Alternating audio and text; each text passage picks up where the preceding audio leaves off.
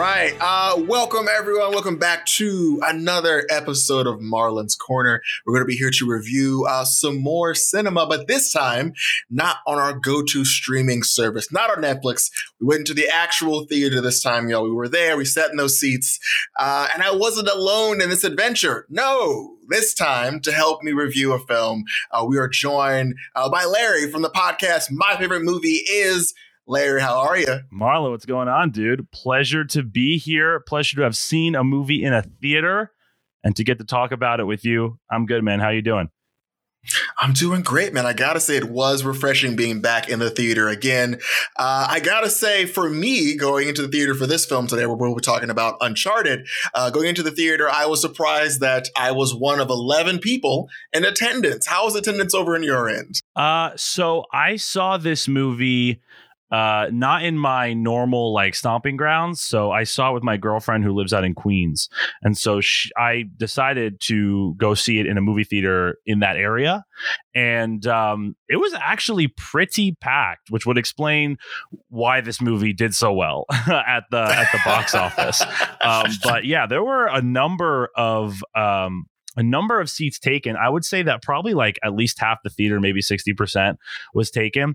And I was kind of shocked by this because when I first bought tickets, I was the only person who had bought tickets. I had bought 2 seats, and that was on Tuesday. So within 3 days, the whole theater, nearly the whole theater had been booked up. Man, that's amazing. I think you're right. Honestly, looking at the opening numbers, I mean, from Friday to Sunday, they made $44 million. Yeah. Which I feel like for the two of us, it's surprising seeing what the result was. But before we get into that, let's just talk about what we thought and the optics of this. So for you, when you first learned that they were doing a live action Uncharted film, what thoughts came to mind? It's kind of hard to remember because this movie's been in production or was in development, for so long. And I don't really I can't really remember because back when I was more of a gamer back in junior high and high school, I played all the games and I really loved the games. And I guess at some point in that process, I must have heard that they were going to make a live action film version. And I think I responded in a way that most people would have responded. Most gamers anyway would have responded with okay, here we go. How are they going to ruin Uncharted? Because, we have so few actually successful video game adaptations. And so I guess when I first heard about it, I obviously was very, very skeptical. But as it kept trying to get made and remade, new directors, new stars, I was I just kind of want to, I hope they eventually make it. I hope this actually does end up eventually happening because it's been through so many stages. I'm just curious to see, how it would eventually end up. Exactly. Yeah. I mean, like you said, it definitely had been in limbo for at 10 odd years of people trying to, who wants to get on this? How's it going to flesh out? I remember when I first saw it or heard about it, I was out of all the games to do, Uncharted makes sense. It has a very simple structure. You have, your Nathan Drake, who's an adventurer. He's the Indiana Jones adjacent character. Yeah. He goes to find the treasure. He gets double crossed at some point, and now he has to find the treasure and also escape. And it's the same beat for 3 or so video games. So I thought, out of all the video games, it isn't as complicated as Mario. It won't be as complicated as Sonic. It's very human characters. So this could work. It's already an incredibly cinematic game. I mean, it's a gorgeous game. The cutscenes are great. It has characters, lovable, memorable characters built right into it. And as you said, it has that structure, that plot structure already built in. So, I mean, it's certainly, I agree with you in the fact that, it's not like Mario or Sonic that don't really have narratives, or they do, but they're so ridiculous or padded and messy that you have to formulate some excuse for it. We saw with Sonic, they had to do that whole Sonic is with a human and they have to go on an adventure together. They couldn't think of an actual plot for it because all the game plots are so messy. The Uncharted movie plays out not that different from what an Uncharted game would have felt like. Yeah, there is no having to go to the Netherrealm or figure out ratings. It's just great. These are just, we can do this. And so I think when I heard it was being made, I was also excited. And then seeing the cast, I think I was very interested in what the casting became. I was like, cool, Mark Wahlberg is Sully. Can't see it. I mean, Sully in the games is it's like, yo, this is a very old character in the game, so he's being youngified. But once I saw it was Tom Holland, cool. So Tom Holland, they really want to experiment with this kid. Is like, does he have the juice outside of a Spider-Man film? This is that test. So that definitely threw me for a loop. I'm like, oh, cool. This is a very young Uncharted crew. This isn't going to be like our seasoned crew. Because I thought, yo, get our boy Nathan Fillion in this. He's been waiting in the wings. This is his chance. We all wanted him to be in this. It's really it's a shame, that Uncharted fan film is actually pretty impressive given the resources. And I think Nathan Fillion maybe 10 years ago when this movie was first being developed would have been a perfect choice for the character. But because, originally Mark Wahlberg was set to play Nathan Drake in earlier versions of the film, and that also made a lot of sense to me. The people in those age ranges 10 years ago would have been great, but I don't think you can really sell an Uncharted movie with Mark Wahlberg as the lead these days. So they definitely were looking for a young, profitable star to sort of pilot the thing. And I agree with you that as an Uncharted fan, hearing Tom Holland and Mark Wahlberg cast as the two leads was definitely a surprise. I like Tom Holland as an actor generally. Like, I think he is a talented actor, but I still don't think that he, or even before Uncharted, I don't think that he's really been able to shake off this very Peter Parker. Yeah, like, well, not just Peter Parker, but like also just like he seems like a young kid. Like a lot of people say Marty McFly. They sort of call him like he's just playing Marty McFly in every movie he does. And like honestly, I see where they're coming from. He has a very distinct look. He has his American accent has this kind of disposition that I think Michael J. Fox had back in Back to the Future. And he's lean, lanky, little guy, so like it's very hard to and they've been trying with movies like Cherry and The Devil All the Time. They're trying to get Tom Holland to prove himself to be this like a multifaceted actor, and we can dive into this a little bit later, but I still don't think that Tom Holland has really shaken off that pretense. And especially with a character like Nathan Drake, it was definitely odd seeing such a young actor taking on a role that, to be honest, though he is on the younger end, he's still very grizzled in a certain way, and it's definitely not what you imagine when you think of casting Tom Holland in the role. Absolutely. I agree. I think the funniest scene, the thing that I believe really highlighted how young he was in the film there, as they're fully giving us like the backstory of the Drake brothers and their affinity for looking for lost treasure and wanting to find it. We get this scene where they have the younger Drake version have his face kind of morph into Tom Holland's face. And it didn't look like it was that big of a stretch of like, you look like that young actor. Yeah. This wasn't like oh, wow, he aged up. It's like he aged up by maybe a year. No, like he literally looked like he had aged like 5 years, and we're supposed to believe that it's aged like what, like 16 or something, like 15 years or something. It's pretty ridiculous. And also that transition was just kind of icky just in general. Very bizarre choice. Yes, I mean, let's just get into it. I think, honestly, the film as a whole, I think going into it, my thought was great. As long as you can do a story that makes sense, a story that is, yes, the treasure is there, but more or less has an understandable structure. And I think what we got was a story that had a lot of cuts. I had a lot of like random cut scenes, a lot of random action cuts. But I do think that the beginning, that cut from them being young to them just like being older was it was a smash cut. Like we get like a really great, almost similar to the gameplay version of Nathan and his brother going to check out this map, maybe steal it. They get caught. They go to the orphanage. His brother Sam has to go away or he'll go to prison. And we kind of just fast forward from there. But it was a weird choice to just kind of cut it there. Like, great, we're just going to go right to New York City. We're going to go right to this subway station. It's a very interesting choice to kind of start there and just run right into this. Yeah. But, let them know more. Yeah, it was, I don't know. It was I think it was a very interesting choice to start the film on arguably its biggest set. Well, I don't know if it's its biggest set piece, but it's probably, it's obviously the one that most people are familiar with from the games, even though it really doesn't reflect the games much at all, and substantially in terms of like the substance of the story. It's really just visually a sort of callback to the games as far as I can remember. But yeah, it is kind of a weird choice to do that. And I felt like it was interesting, but it just didn't, I don't think it did enough to really introduce the character of Nathan Drake in that moment. It just sort of felt like a cheap kind of like, well, we got to start the movie somewhere, so like, let's just, let's start on this big action beat to get people invested. But like, most of the time, those beats only really work when you have a character.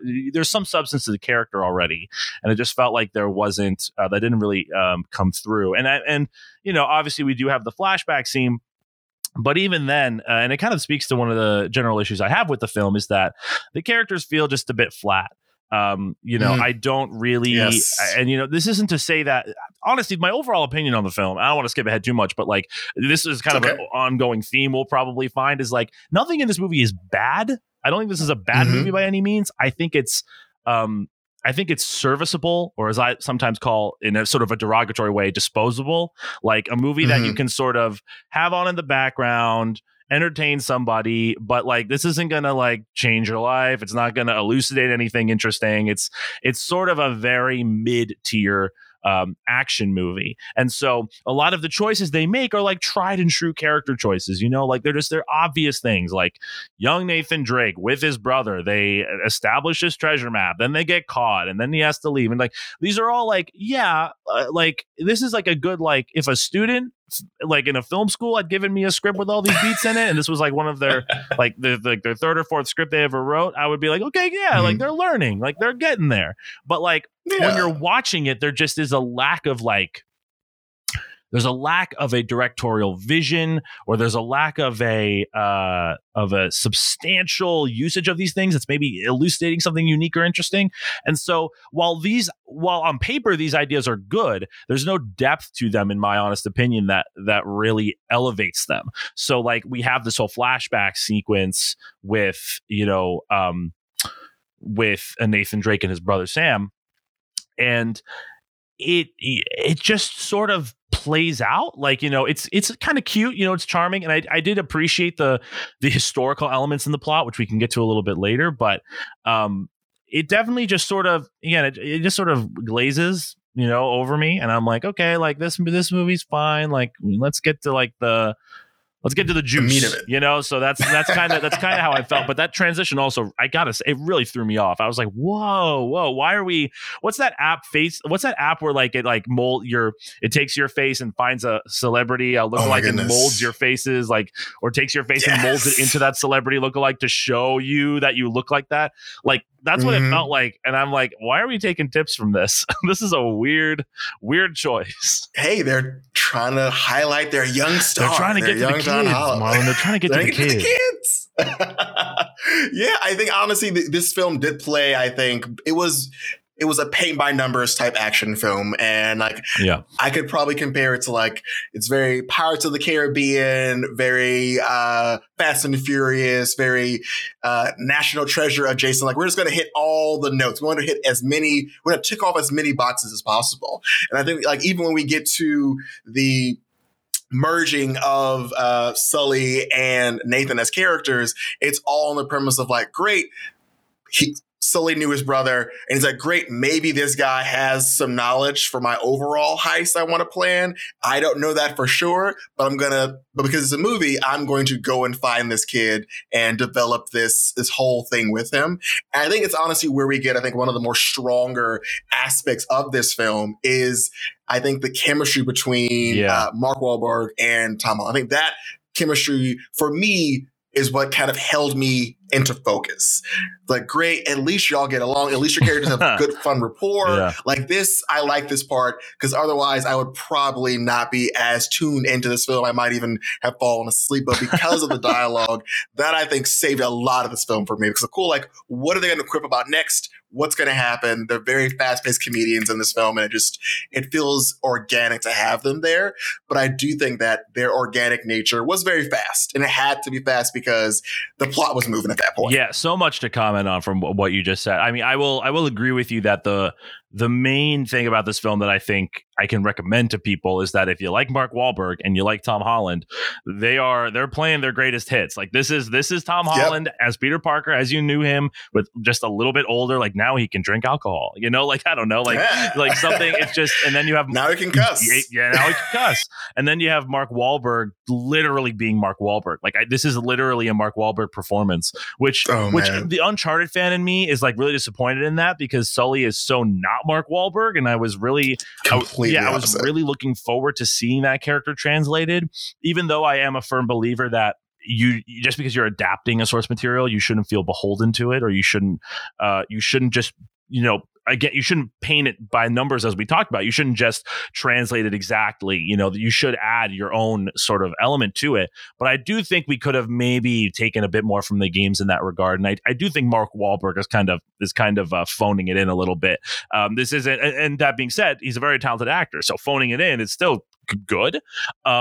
But they do have a lot of fun together. They do have a lot of fun chemistry, and the most fun I had in the film was their sort of back and forth. It did feel genuine, and I think that honestly, all of the members of the cast are giving good performances despite the characters not really being written well. I think in particular, I do want to shout out Antonio Banderas, who is just such a random addition to this cast. Like, not sure why they picked him. I mean, I know why they picked him because the character has Spanish roots, and so they wanted to hire a Spanish or Hispanic actor.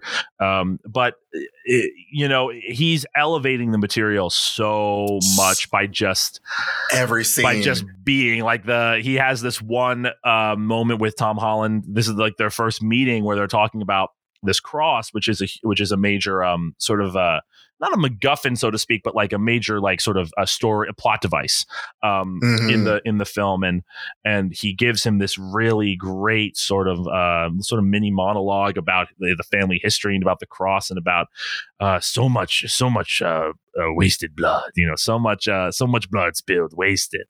And I was like, oh yeah, this is why. Thank God I'm here for this. Like, Antonio Banderas is giving conviction in every single line. And it's really something special. But I would also like to comment just briefly about what you said before about Pirates of the Caribbean, Indiana Jones, Fast and the Furious, sort of all these molding of all of these different films. I love Pirates of the Caribbean. It's one of my all-time favorite films. Curse of the Black Pearl, to be specific. The other films vary. Nice one. The other films vary in quality. But Curse of the Black Pearl is such a fantastic example of like genre adventure, meaning like just like high flying, high stakes, historical, globe trotting kind of adventure movie. And Indiana Jones, I would say, is very similar. National Treasure, also very similar. And I think one of the things that kind of got me excited about Uncharted going in was it felt like a great opportunity to sort of resurrect this genre for the modern era, which I think some films have teetered on. They've either teetered on it or have just flat out tried it and have not been successful. So like you have movies like Jungle Cruise, which came out last year, which like I'm not going to sugarcoat it. Didn't love it. That was sugarcoating it. It was not very. It was very similar to this film in the sense that it was very disposable, very kind of throwaway. But I'll give that movie credit in the sense that it was really trying to channel, Pirates of the Caribbean, and those like old school Disney adventure films. And then you have some films like the Jumanji sequels or the Jumanji reboot sequels that also have these kind of light adventure elements thrown in, but are very much so not like what I would call genre adventure, which is like really more deeply historical stuff. And so like, a lot of people argue with me that those movies don't sell, which like, granted, I'll give it to you. But I do think that in this era we're in right now, where so much of the big selling, the highest grossing and selling films are sort of in the either they're like sci-fi or superhero genres. and sometimes fantasy too. I'm not gonna fantasy also sells more so on TV these days than in film, but it still sells.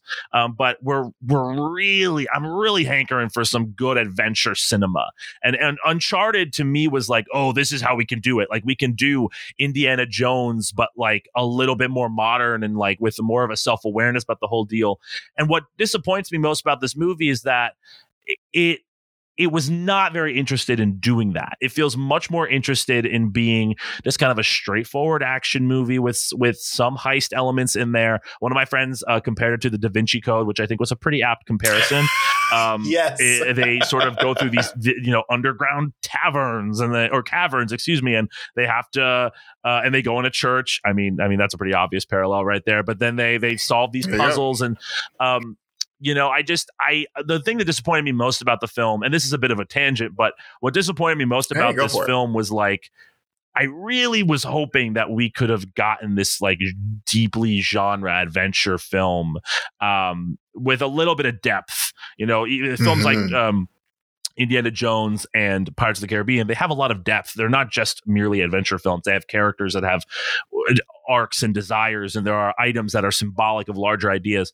And this film just like really, it wasn't even that it tried. It didn't even feel like it was really trying at all. It felt like it just really was looking to be a cash grab, based on the Uncharted films. And I don't normally use the word cash grab because, first of all, it's a bit of a cliche, but also I can't blame a movie for wanting to grab cash. Like, every movie is a cash grab in the Hollywood industry, so I feel like it's a bit of a disingenuous word, but this probably came the closest to a cash grab because it just felt like it felt like enough like Uncharted to resemble it, but not enough to actually be its own really special movie. And I think that a variety of things play into this. We talked about the casting, before, which I think plays a huge part in it. Also, the choice to have Ruben Fleischer direct it, I think also, no offense to Mr. Fleischer, but he is very much a sort of studio Rolodex director. He's not, previous, when I heard David O. Russell was looking to direct this movie, I was like, oh, this is going to be great. Like, that's a filmmaker. That's an honest to God, like, director right there. Not to say that Ruben Fleischer isn't a director or a filmmaker, but there's a difference. There's just a very different caliber between different filmmakers. So, thinking about Ruben Fleischer's resume, just like he definitely was looking to make a studio film for these guys. And just in general, it just felt like it was very comfortable playing it safe. And I know that some people might be comfortable with that, but like, for me, given that this movie made money, and given that the end of the movie leaves you with like these cliffhanger sequel bait kind of scenes, I do really hope that next time, maybe now that they have the confidence in the material, that they can really like go a bit deeper and really try to bring out the adventure cinema, staples, and also just a bit more of what makes Uncharted just a really great series of games, which is these personal relationships that underline all of these globetrotting adventures. And, a lot like Holland and Wahlberg have good chemistry, but it's really not up to par. Anyway, I've been thinking about that a lot since I knew we were going to be recording this. So I just wanted to get that off my chest. Ooh, perfect. I appreciate that. Yeah, but I want to keep talking about the rest of this movie because I still want to talk about so many other things in this movie. I think like looking at it, it's very clear that Sony is getting into the game. I mean, even with their Marvel MCU adjacent opening credits where they show off all the properties. That was a highlight of the movie for me. Not even a joke. It looked great. It was awesome. It's like, oh wow, they're putting in time on this. They really go like, you see like Aloy coming up first, and then you see the others. Like, great. They know that they want to get in this game. Sly Cooper movie Let's do this. We'll watch it, y'all. Warner Animation Group, just partner with them and give it to someone talented. Just make it happen. I'm ready. Hook it up. We're ready for this thing. Now, this film was $120 million for a budget so far, and they made 44. Right now, I think they're hoping to make it all back internationally. In China, of course, but we'll probably see them make it back, which I'm looking forward to seeing what happens, because I do think that there is a lot of mixed reviews coming out about this film thus far. A lot of folks are saying this feels very cash grabby. This feels a little bit messy. And I think for me, the key messiness comes in the third act. We know that the whole film is about finding these two keys, finding this lost treasure, using this map to find it. It's also a full attachment to like a treasure that Sam and Nathan were both interested in when they were younger. So of course the first movie is going to be about that. But that third act of this film is where I think a lot of the absurdity happens, a lot of the nonsense happens. And I think it's where, for me, my fiance, we were fully off the boat. Like, great, this is a terrible. At this point, moving forward, it's going to be bad. And I think it starts with, we're talking about how Antonio Banderas he stood out in every scene. He stood out because his dialogue was so different. His delivery was so powerful. And as far as him being a compelling character, it just felt very one-sided having him on screen. And the way that got dealt with was like, great, we're just going to have there be a new bad guy who's going to kill Antonio Banderas. And now his character is gone. I didn't realize how spoilery we wanted to go with it. But yeah, they just like, that was probably that was truly a shocking moment. I did not expect for them to pull that. I don't know if it's actually a good plot choice. I don't know if it really adds a lot or makes sense, but hell if it didn't surprise me. I was very surprised. Yes, I was like, this man is like carrying this dialogue. He's carrying a lot of it. And I mean, it's not unheard of in an Uncharted game for the villain to be some like subordinate character that's like, great, like right. Now I'm in charge. But it was very surprising to see them like, great, we're just going to get rid of our A-list Antonio Banderas character and just have his whole dialogue thing just gone. Like, he's done. Moving forward. The blood in that scene also was another issue of like, this looks bad. I don't know who is in charge of this, but they slit this man's throat. And I get it's PG-13, but either you're going to show it or you're not going to show it, because that looks embarrassing on screen. I'm not gonna lie. Just a thin red line of blood. Yeah, now that you mention it, that was kind of weird. Like, they slit his throat. Like, wow, no blood. This man has no blood. Zero blood. Zero blood. He was dead the whole time. He was dead the whole truly. time. Well, yeah, I think it gave. Yeah, I think that's where I think the third act is where a lot of this film loses points for a lot of critics. It's like, oh my God, so many questions are coming into my brain right now. And I think it's also where we get we also get our Fast and Furious and our Pirates of the Caribbean comparison, right? Because we get a high-speed boat chase, but it happens via suspension ropes on a helicopter in the middle of the air, and you're just kind of like, I thought these were 500 years old. You probably shouldn't shake them like this in the middle of the air. No, yeah, you know what, like. I'll give it to you. Makes no sense. Absolutely makes no sense. But I gotta be honest. That was my favorite action set piece in the film.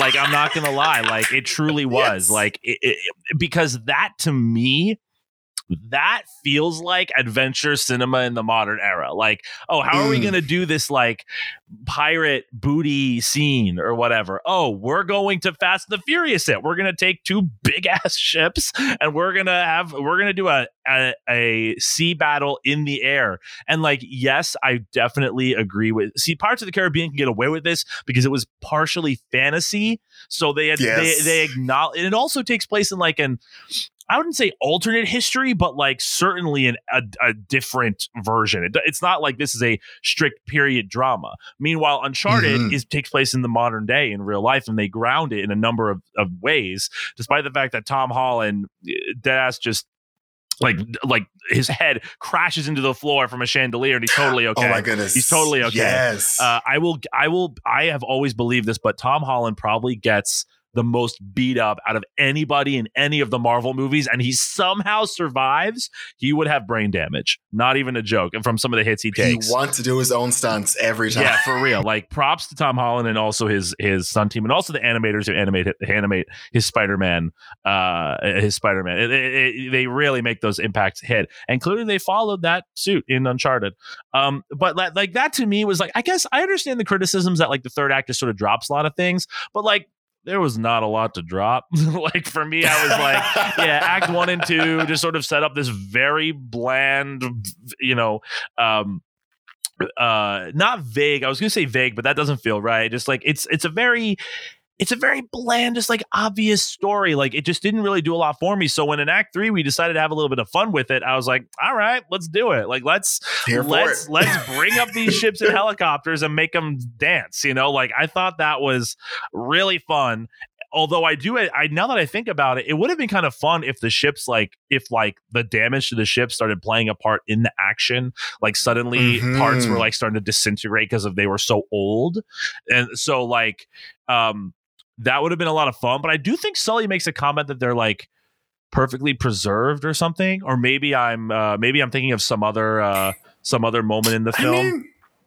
I'm sure that was throwing out to be like, hey, they're perfectly reserved. No questions asked. Yeah, no questions asked. I mean, I don't know. I was not, after a certain point, it was clear to me that this movie was not looking to really be something you could hold under scrutiny. So I'm like, all right, yeah, the gold is there. Fine. Even though that moment with the gold feels so kind of overlooked. Like they find the gold and it's this big moment, and but it's played like it's here. Yeah, it just sort of played like, okay, here's the gold now. And and I get because the villains were coming, and so like they had a short-lived victory, but it's like, I don't know, like that guy again, like this movie's story is not super strong because the characters don't really land super well. And so when you have these major plot beats, the characters have achieved their initial goal. Like they've found the goal. It just sort of like, okay, yeah, we found the gold. And it just sort of amounts to very little. Yeah, I mean, I think Tom has the line of like, Sully and him are looking around. They can't find it at first. And Tom's like, oh, it's in this barrel. It has a false top. And it's like, no, we should be like, I found a treasure, not be like, it's in this thing. It's here, I guess. We did it, accomplished. It's like, yo, this is a big moment. You found ancient treasure. This is huge. And you're playing it like, it's a Tuesday. It's a Tuesday. Now, and again, it's important to know, this is his first mission, his first adventure. And it's like, you found gold. You're not super jazzed by this. It was so surprising to see that go down like that. Definitely, yeah. It was just a very... Yeah, just very like, no one seems to really be like that invested in this movie. They're just sort of in it, and then it ends. We're in that moment they were embodying the audience. Like, we made it this far, y'all. Let's just go to the big old ship fight. Let's make that happen. No, truly, it did feel we there was no celebrating getting to the end of this movie. We're all like, okay, good, let's leave. Make it happen, yeah. I mean, and then of course we end with like the sequel baiting, which, hey, I mean, Sony put a couple million in this, so of course it's going to be sequels. And of course, knowing that Sonic is having their own sequel come up. So it seems like this might be the era of let's give video game movies another try and see if it works this time. Yeah, well, Sonic, I actually thought Sonic was better than it had any right to be. I actually really enjoyed it. And I think that that's a movie, ironically enough, that's a movie that really understands or understood rather good casting. They casted a perfect voice actor for Sonic. I think Ben Schwartz is basically perfect. So good. And Jim Carrey as Dr. Robotnik, which was an inspired casting choice. And also the guy who plays his assistant is also fantastic. Just inspired choices all around. And like James Marsden is fine, but it seems very clear that the movies are like, now that the first movie made money, people are like, they feel more confident being more about the games. They feel more confident playing it closer to what the games are actually like. So you have Tails and Knuckles in the sequel, the Chaos Emeralds. Yeah, there seems to be a Chaos Island potentially, and based on what the trailers are looking like. There's the plane sequence with Tails, which is an iconic image from the games. And so it seems like they're a little bit more comfortable leaning into the video game aspect of the movies, which like I think any gamer would just be like, just make the games. Like some games just make the games. Like the games are good. Just I mean, not exactly make the games, but don't feel the need to shoehorn, all this unnecessary stuff into the movie to make the video game movie palatable or whatever.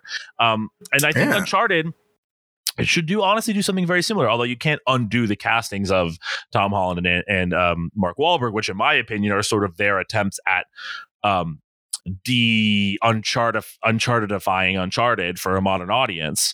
You know, I think that they have the potential to really I mean, you have Sully's mustache, you know, at the end, which signals that maybe they're moving in the direction of like closer to what the games feel like, and maybe Mark Wahlberg is going to take on that older edge, maybe.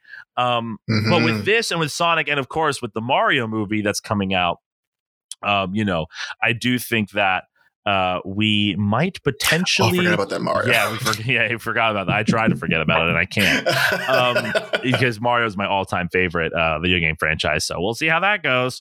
But we might be in a time where I don't know, things might be looking up. Although Resident Evil had, I think, Raccoon City, that the film version of that came out, and it was a total disaster from what I hear. So I don't know. It wasn't great.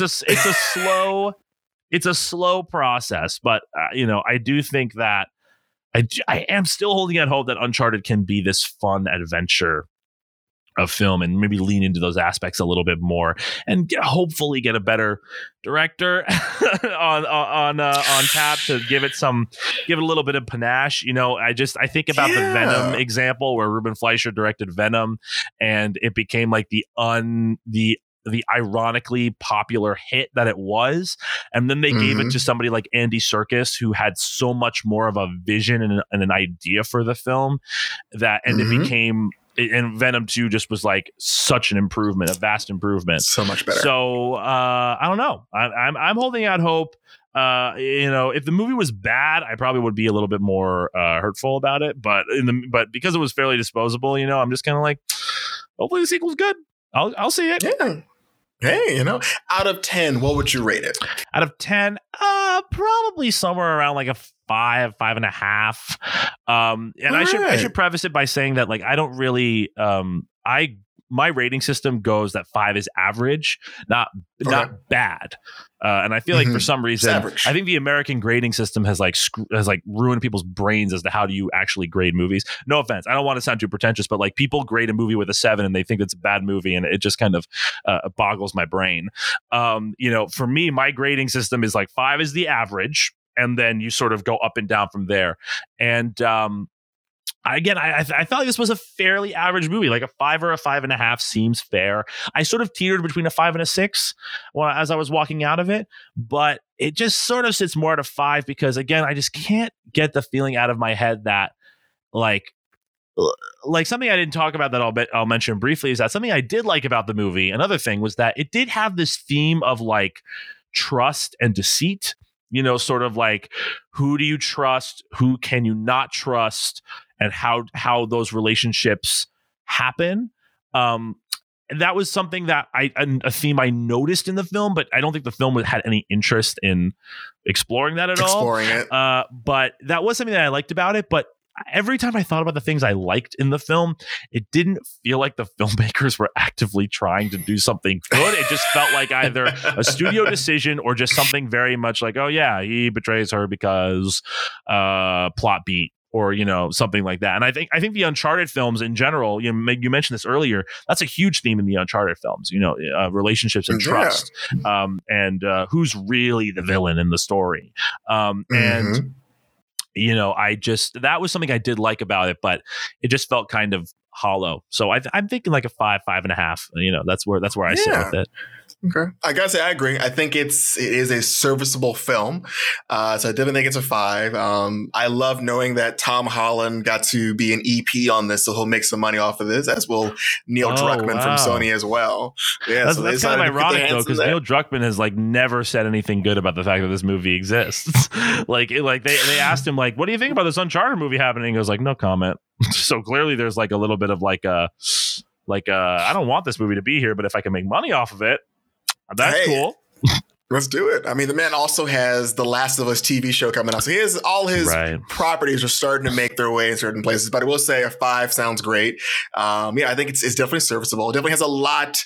It has a lot of bones there that if they decide to get a better director next time around, can actually be used for good. So if it does end up getting a sequel, hopefully they decide to pick someone else, and they get a chance to do a much better job of honing in these characters, really kind of getting underneath them, as opposed to just be like, great, we're going to make like the plot of the movie is this. We got to get them from point A to point B, and we'll just make things happen in between. But it has to end this way. So hopefully they get a better chance of fleshing things out. But any final thoughts on Uncharted?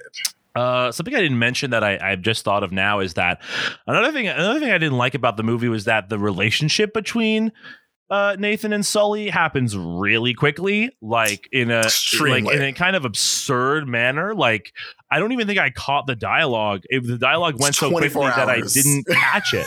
Like, Mark Wahlberg Sully meets Nathan in the bar, and they have an exchange, and like, I don't even remember what it was. It went by so quickly. And then they do the card thing where it's like, oh, you don't steal. Like, that felt clever, but like, it really didn't feel like there was that investment in their relationship, which again speaks to the fact that I don't think this movie writes the characters very well. And I also think that, like, wasn't there a scene where Sully is like, aren't you a little young to be a bartender? And he goes like, aren't you a little old for prom or something in the trailers? And it's not in the movie. I don't think it's in the movie at all. I'm like, what happened to that? What happened to that scene? I was like, man, were the reshoots in this really that bad? Like what happened? Oh man. Oh, you're sorry. Yeah, that wasn't in the movie. That would have been a great line to talk about how young this character was. Part of me thinks that maybe that was when they actually first met, and maybe they cut it, and then they had this scene, which is when they met a second time. That to me makes a little bit more sense and would have probably made the movie better.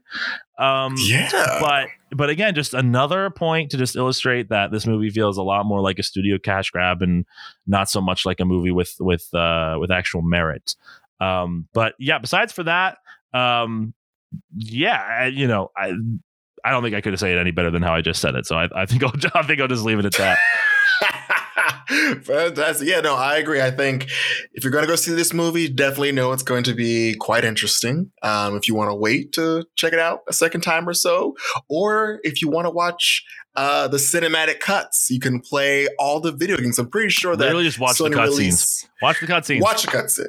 Yes, and I think like there's like the Uncharted like 3 game series you can buy to play them all back to back and see the whole story. Among Thieves Collection, I think it's called. Yes. Yeah, definitely play the games are fun as hell. Yeah. Fun as hell. And I forget that Sam's brother isn't introduced until like the 3rd game, so it was wild that they decided to go right in on the brother stuff immediately. Yeah. Pretty wild. Hey, making wide swings over at Sony Studios. But that's what I got going on today. Thank you so much, Larry, for being a part of this. Love hearing your voice on this. Love hearing your podcast.